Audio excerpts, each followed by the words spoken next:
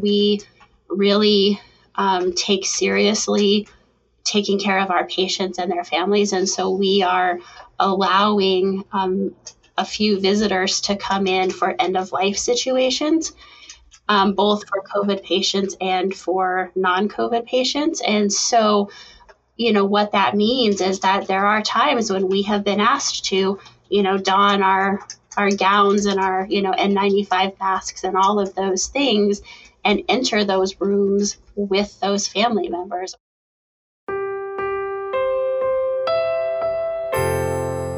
You're listening to Scars We Share podcast. I'm your host, Kayleen.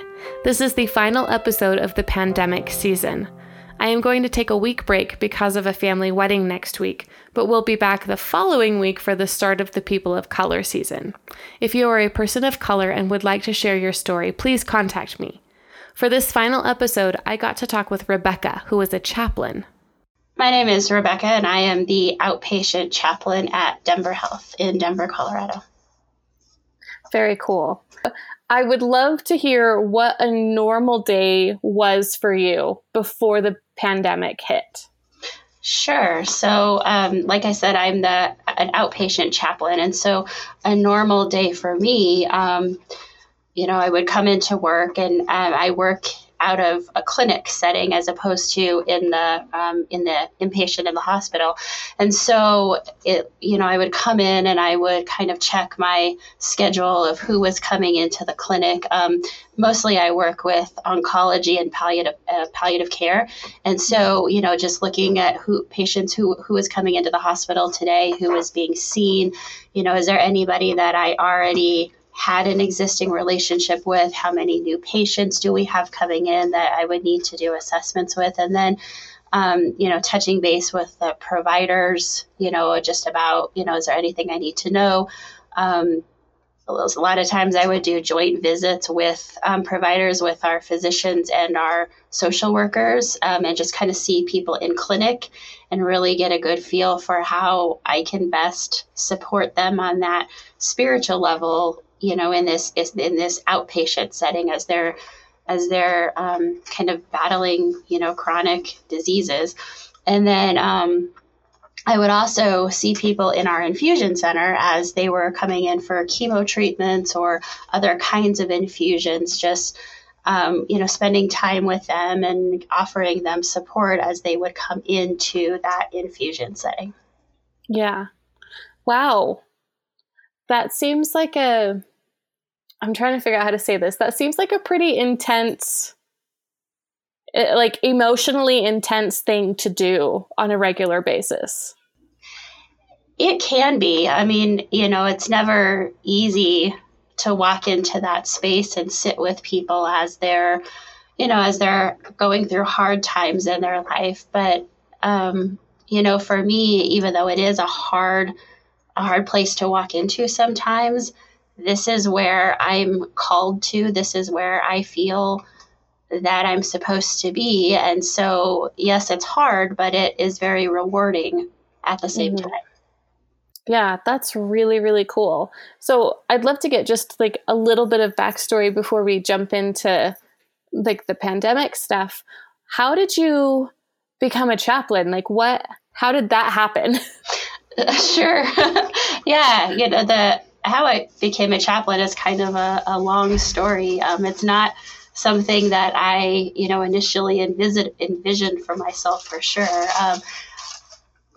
All the way back, I have a 21-year-old son, and when he was a toddler, my husband kind of asked me a question, and the question that he asked me was, if you could do anything or kind of be anything with, no restrictions, what would that look like? And so we kind of went back through, just kind of what I naturally do and what I'm good at. And that was really walking alongside people, sitting with them in whatever situation they were going through and just kind of listening. And so I applied to seminary with the idea to be a counselor. Chaplain was not on my radar. And just through the course of my studies and doing my first unit of CPE, which is something called clinical pastoral education. It's kind of a internship for chaplains, I guess you could say, I really saw that this calling was bigger than just being a counselor, and that I really was pulled to this whole chaplain thing. And so through, pursuing more CPE, more, clinical pastoral education, and just really finding my place, and then just through my, jobs and things like that, I really have come to understand that this is more than just a job that I do. This is like I said, my calling, but it's my identity. It's who I am. So yeah, it's been an interesting journey. That is so cool. Oh, I absolutely love that. And I love that you mentioned just listening to people, because I honestly do think that is like a special talent that some people have, of just the ability to listen and be there for people. So I think that's so cool that this is where it led.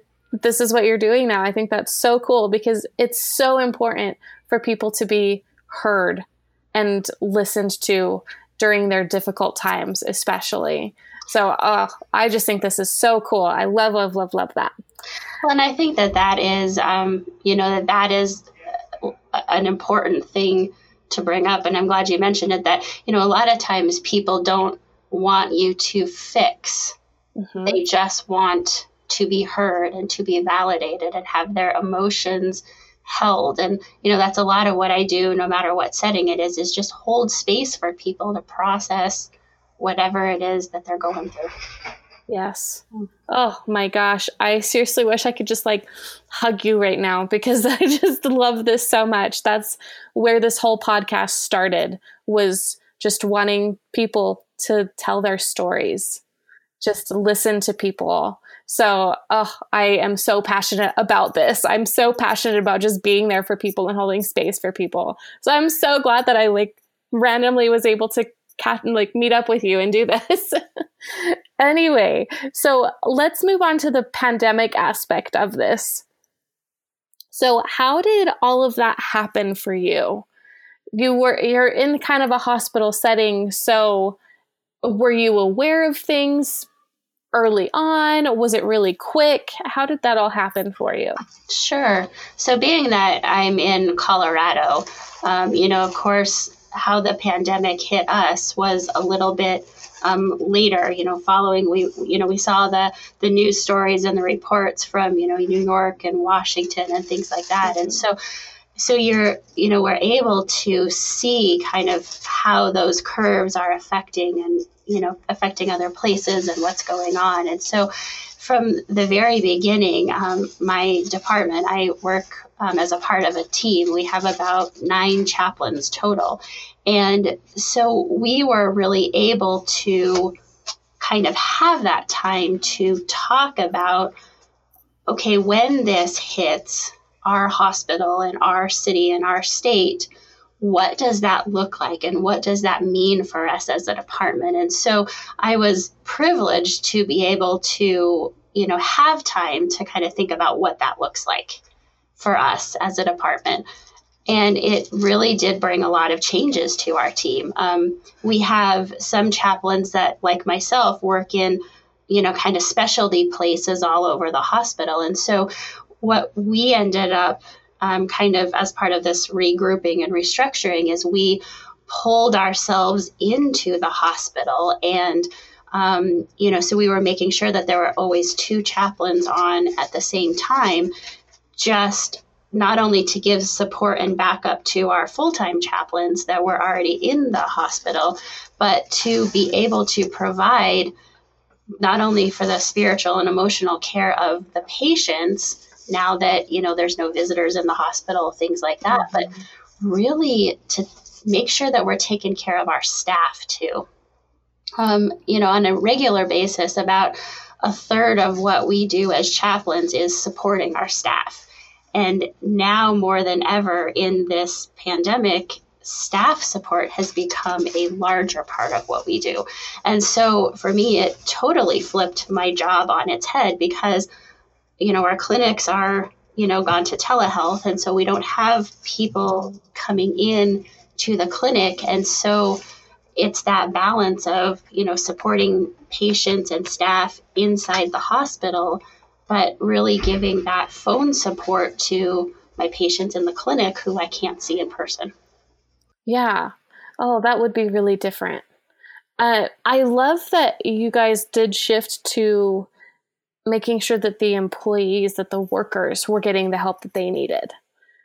Because I'm not on the front lines at all, but just stuff that I've listened to, things that I've read, those workers, they need mental and emotional and spiritual support so much right now.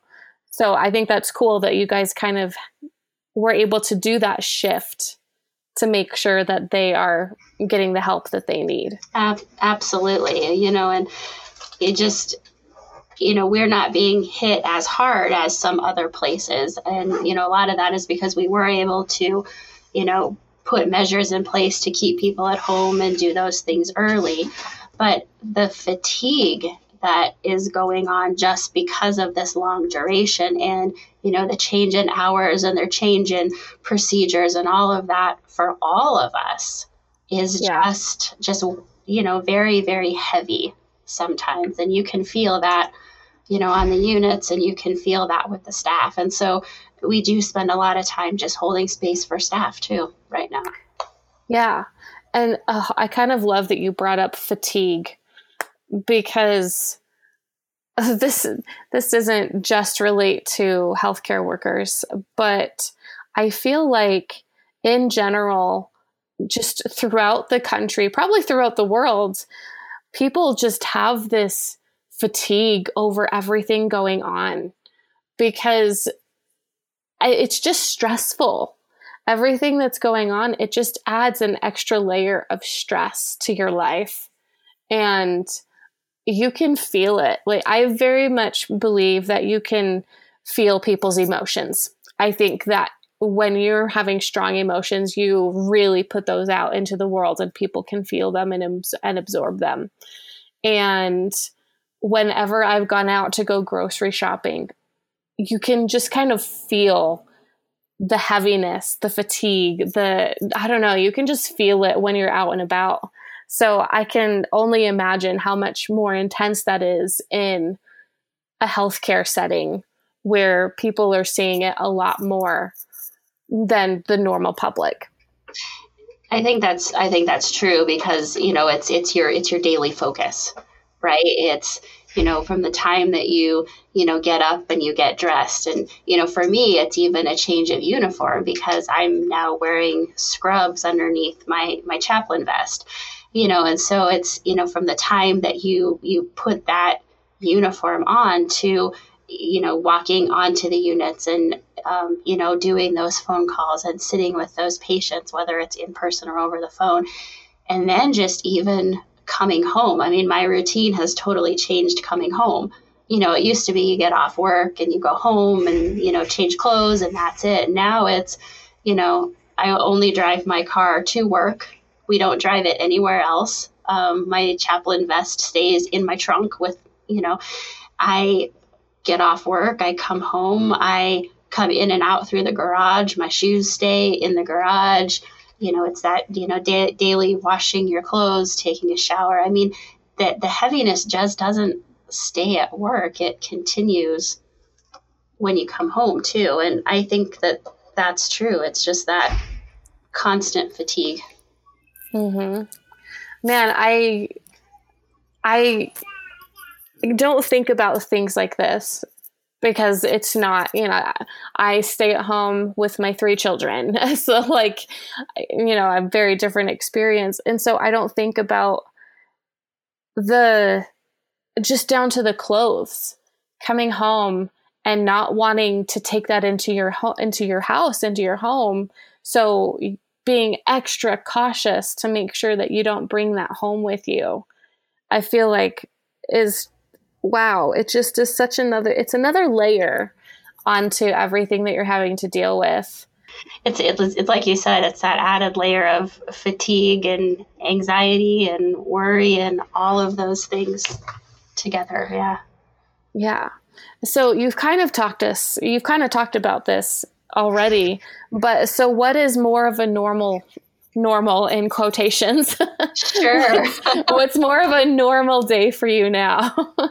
It's actually kind of interesting that we're doing this today because as a chaplain team, again, things are in flux and change. So my kind of daily routine, I still haven't figured that out yet. Because we were able to, put things in place so that this pandemic hasn't hit us as hard as some other places. We've really, in the hospital, kind of, got to the place where we don't feel that we need this doubling up at this point. And so it's kind of that balance between how do we make sure that we're still there to back each other up and, provide that adequate patient coverage and taking care of our staff too. But then how do we kind of transition back to taking care of, some of these other areas of the hospital and our outpatient settings and things like that we haven't been able to focus on for a while. And so I'm, kind of today is my first day back in kind of this new transition period. So, I'm looking at a list of patient phone calls that I need to make to follow up with folks and, kind of looking at that and checking my schedule for the infusion center and being able to go over in person and really spend the time with folks there that I haven't been able to for a while. Yeah. And then, as we kind of slowly look at transitioning and what does it mean to have a few patients come into the clinics in person, what does that mean for the days that I work? And, it's kind of right now, normal is kind of a nebulous word because I don't know what normal looks like right now, if that makes sense. Oh, it makes absolute sense.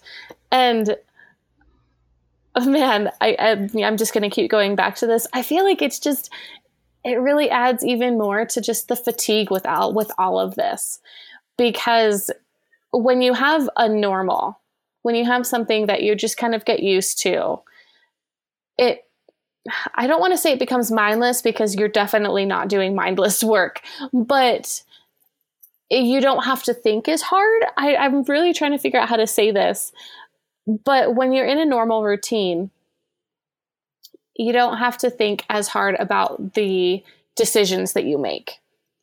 Whereas when everything is just kind of up in the air and you're finding a new normal from day to day, it just is so much more intense. I'm going to take it. I don't even remember who said it, but a lot of people have said that decision making actually it takes a toll on you. You only have so much ability to make decisions throughout the day because it takes energy. And so when you have a set routine, it takes away the decisions that you have to make, allowing you to have more energy for other things.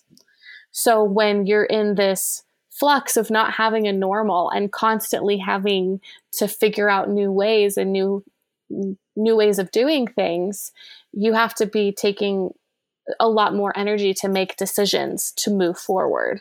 So I feel like it's just not even having a normal and having to figure that out day by day adds even more into the just intenseness of everything going on right now. It really does. And, right now we're in the middle of Nurses Week. And, for this year, it's Nurses Month. They're celebrating it for a whole month. And, one of the things that we've always brought to our staff was blessing of the hands. And that has always been kind of a very intimate ritual and time that we've had with not just nurses, but with, a staff from all different places in our hospital, from, doctors and nurses to security guards and environmental service workers. And it's always been this intimate way for us to have that one-on-one personal connection with them, reminding them of their calling and the work that they do and really blessing that work. And this year, you have to make a decision, right? This is still very valuable and meaningful, especially now. But how do we do this in a way that is also taking into account this pandemic and this, need for distance? And so how do you do this same blessing with, social distancing and masks and hand sanitizer instead of, oil and all of these things? And so you do have to think about things different. It's not your normal routine. You have to make decisions and think about things differently. Yeah. So this isn't dealing with the pandemic. I'm just very, very interested in this. So the blessing of hands, I guess background, I am a member of the Church of Jesus Christ of Latter-day Saints. Uh-huh. So I'm familiar with blessings and using oil. So do you actually put oil on their hands to bless their hands? How does that work? I'm just super, super interested in this. Yeah. So the blessing of the hands has been a tradition for Nurses Week for, I don't even know how long, many, a long time. And people do it a number of different ways, but how we do it here at Denver Health is with blessing oil. And that is exactly what it is. We put it on their hands. And then as you're kind of holding their hands, you're saying this blessing, you're just validating, what these hands have really seen, the lives that they've touched, the pain that they've felt, the healing that they've brought, the comfort that they bring, just really what is the significance of the work that we do. And so how do you this year bring that same kind of meaning and blessing when you can't be in that close space? You know what I mean? Yeah. When we have to talk about distancing and, you're talking through a mask so you can't see their face. And how do you really make that meaningful and hold that space, right? It goes back to holding space for staff in this time when we feel isolated and we feel disconnected and our work has changed. And yeah. Oh my gosh. First of all, I have to say that is absolutely beautiful. Oh my gosh. I would love to be in the room for something like that. Oh my goodness gracious. That just is so beautiful. Blessing hands like that. Oh my gosh. I love it. But also, that's it's kind of heartbreaking and how do you do that? How do you have that same intimate connection to do that right now with everything, with all of the precautions that you have to take for the social distancing aspect of it? That's kind of heartbreaking that it can't be like it normally is. But I think, that's part of what adds the meaning to it right now is because we are all so isolated and so disconnected from each other. The reason why we are still choosing to do this year is because we understand that now more than ever, our staff need that connection and that validation and that affirmation. And we see this as a way that we can take care of our fellow staff members and maybe help alleviate some of that fatigue and anxiety and all of that heaviness that they feel. Yeah. Oh, I love that so, so much. This, I seriously cannot get over just how beautiful this is. I've never heard of any of this before. And so the nurses thing. So I just think it's absolutely beautiful because I have the utmost respect for nurses and all that they do. For me, it's one of my favorite times of the year. It's something that I look forward to. And so I'm glad that we're still able to do this. And part of my role as an outpatient chaplain is bringing this blessing to our community health centers and our outpatient clinics. And so, at first, when this pandemic hit, and it's the idea of, social distancing and changing roles and all of that, there was a level of grief that came for me because I wasn't sure that I would still be able to do that for our community. And I am. And so next week I will be traveling to our community health centers and to some of our outpatient clinics and still be able to do this. It just looks a little bit different, but still being able to bring this blessing and this affirmation to our staff who are also right on the front lines of the community. They just don't work in our main hospital. Yeah. Oh, I love that so much. So I'm trying to figure out how to ask this. Have you interacted at all with any COVID-19 patients? Sure. So part of, kind of pulling back and supporting our full-time chaplains and things like that does mean that we do come in contact with COVID positive patients. And a lot of our work really has been, when we're doing visits with patients, we're doing a lot of phone work, calling folks from outside the room. And a lot of that is because we want to be respectful of our other staff members and, not be taking away gowns and masks and gloves that our fellow healthcare providers need to take care of these patients. And so it really was a balance of how do we provide care for these folks and still be respectful for, the definite shortage of equipment that's going on. And so I am fortunate to work in a hospital where we really take seriously taking care of our patients and their families. And so we are allowing a few visitors to come in for end-of-life situations, both for COVID patients and for non-COVID patients. And so, what that means is that there are times when we have been asked to, don our gowns and our, N95 masks and all of those things and enter those rooms with those family members or with community clergy, like, priests, for example, to really bring this closure to these patients and families. So yes, we've done a mixture of both on the phone and being in rooms with patients and families. Yeah. Yeah. That's really cool that your hospital is doing that, allowing for end of life visits and stuff like that. Because that is something that, once again, I just, I read things, I watch things from nurses and doctors and whatnot. And one of the things that comes up over and over again in all of the stuff that I've been trying to learn about is that these people are dying alone. Yeah. And to me, that is the most heartbreaking part of it. And so I think it's really, really cool that your hospital is making sure that they don't have to do that.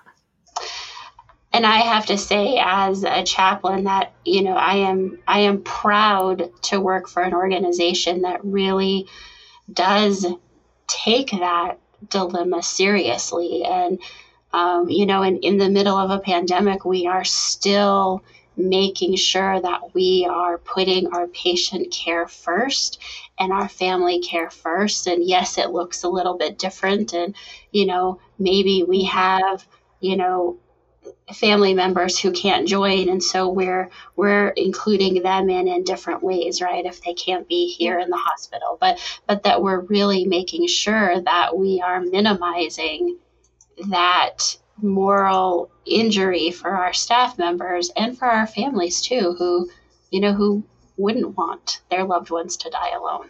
Yeah. Yeah. Oh, that is just so amazing. I get, I can only relate on certain levels, but when I was really sick in 2016, I ended up going up to ICU, and they had to do a thoracentesis where they put a needle through my back into my lung to try to pull some pus infection out. and my husband wasn't allowed to be in the room for it. And I'm terrified of needles. Yeah. And so the charge nurse was in the room with the doctor. And so the charge nurse was like helping me to be calm and whatnot. Yeah. But it was horrible. Like when they said that he had to leave and couldn't be in the room with me, that was almost my undoing. I had a very major internal freak out when I found out that he couldn't be in the room. Yeah. And so just imagining going through that and not being able to have your loved one there. Oh my gosh. Like, I think it's so, so cool that the hospital that you work at has put such a high emphasis on that, because I think that's so important. Family is everything. If people have learned nothing else from this pandemic, I think family is everything, because those are the people that you are with during this time. And so to not be able to be with them in those last moments would just be so, so difficult beyond words for describing. I just can't even imagine. So I think it's so cool that you are able to work for an organization that places such an emphasis on that. That's cool. I remember kind of early, when this pandemic hit Colorado, I had an experience where I had to do something that I had never really done before. And, I'm in one of our ICU units, and I have a patient who was end of life, and having to hold the phone and describe to a family member how their loved one was experiencing those last few moments. It just, it was meaningful and significant for this family member, but also for me, because it's that idea of how do you hold space for somebody in a whole different way.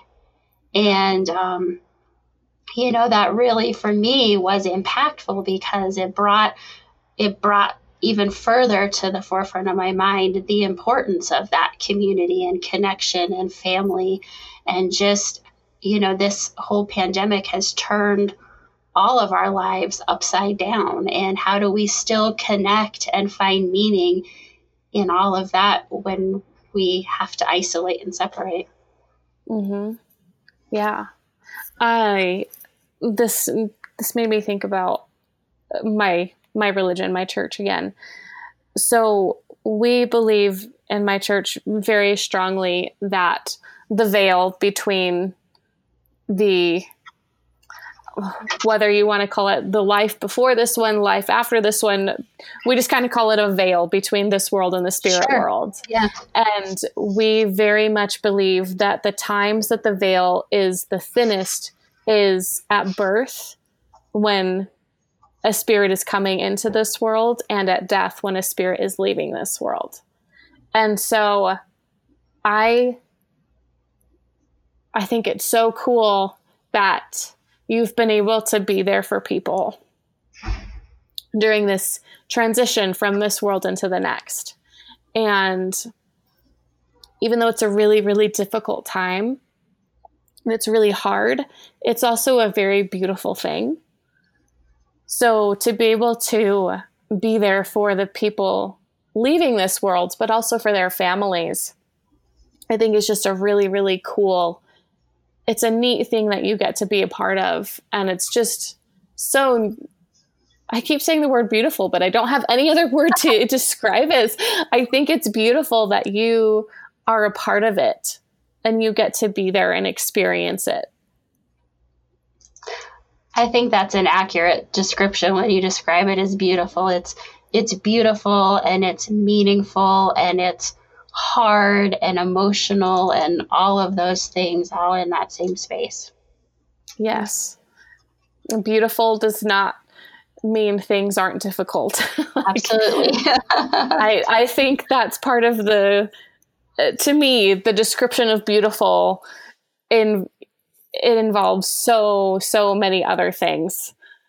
And oh yeah, just so cool that you got to be a part of that, even if it is hard, because it's necessary and important. It's very important work what you're doing, which is very cool. I love it. And I'm so happy I've been able to talk to you about this, because it's just not something that has been even something that I've ever thought about.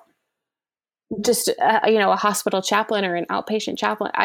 That's just not something that was on my radar at all, really. So it's just very interesting hearing what you do, and I love it. And I'm so intrigued and interested, and just think it's so neat what you do. So we're getting close to on time, because time to end. I want to make sure that I'm being respectful of your time. But I just want to ask, is there anything you want to say to people who are listening, just dealing with all of this pandemic, seeing what you've seen, doing what you do? Is there anything you want to tell people? I know it's a really big question. Yeah, no, it is a really big question, but I think it's an important question. I think as I listen to people, as I, do visits around the hospital, there's kind of one common thing that people really bring up, and it's this idea of anxiety and fear. Mm-hmm. And I think that, when we think of fear, fear is a basic human emotion, right? We all feel fear. But I think right now, as people are, struggling with staying home, or, how do we pay our mortgage now that we can't work, or our rent, or, standing in line for food banks because we can't go to the grocery store, or even just, not being able to connect with our friends and our family and our loved ones. I guess I would just want people to know that you're not in this alone, that all of us are feeling these same emotions, and that across the world, across the country, we are all in this together. And even as alone as you might feel right now, you are not alone. Amen. That's beautiful. I am a huge proponent of mental wellness, emotional wellness, just everything. I'm a huge proponent, and I'm so passionate about that. And that is something that I have heard from so many people, is just this extra anxiety and fear that everyone is experiencing. And I think a large part of it is because it's so uncertain. Things are just so uncertain right now. No one has an answer. And that makes it difficult. And I think it is really important to know that we are all experiencing this. Every single person is experiencing this. And I feel like there's some comfort in that. You're not doing this alone. Yeah, there kind of is. It's that shared connection that we have as human beings, Yes. Yeah. Yep, absolutely. Oh, I love it so much. We're going to go ahead and end. But I just want to thank you so much for being willing to talk with me. I have absolutely loved hearing from you and what you do. And I think it's wonderful and amazing what you do. So thank you. As hard as it is some days, I would not rather be doing anything else. Thanks for listening. Just a reminder again that there won't be an episode next week, but we'll be back the following week with a new People of Color season. If you've been enjoying the show, please rate and review it. That helps us so much. Check out the show notes at scarsweshare.com/episode 038.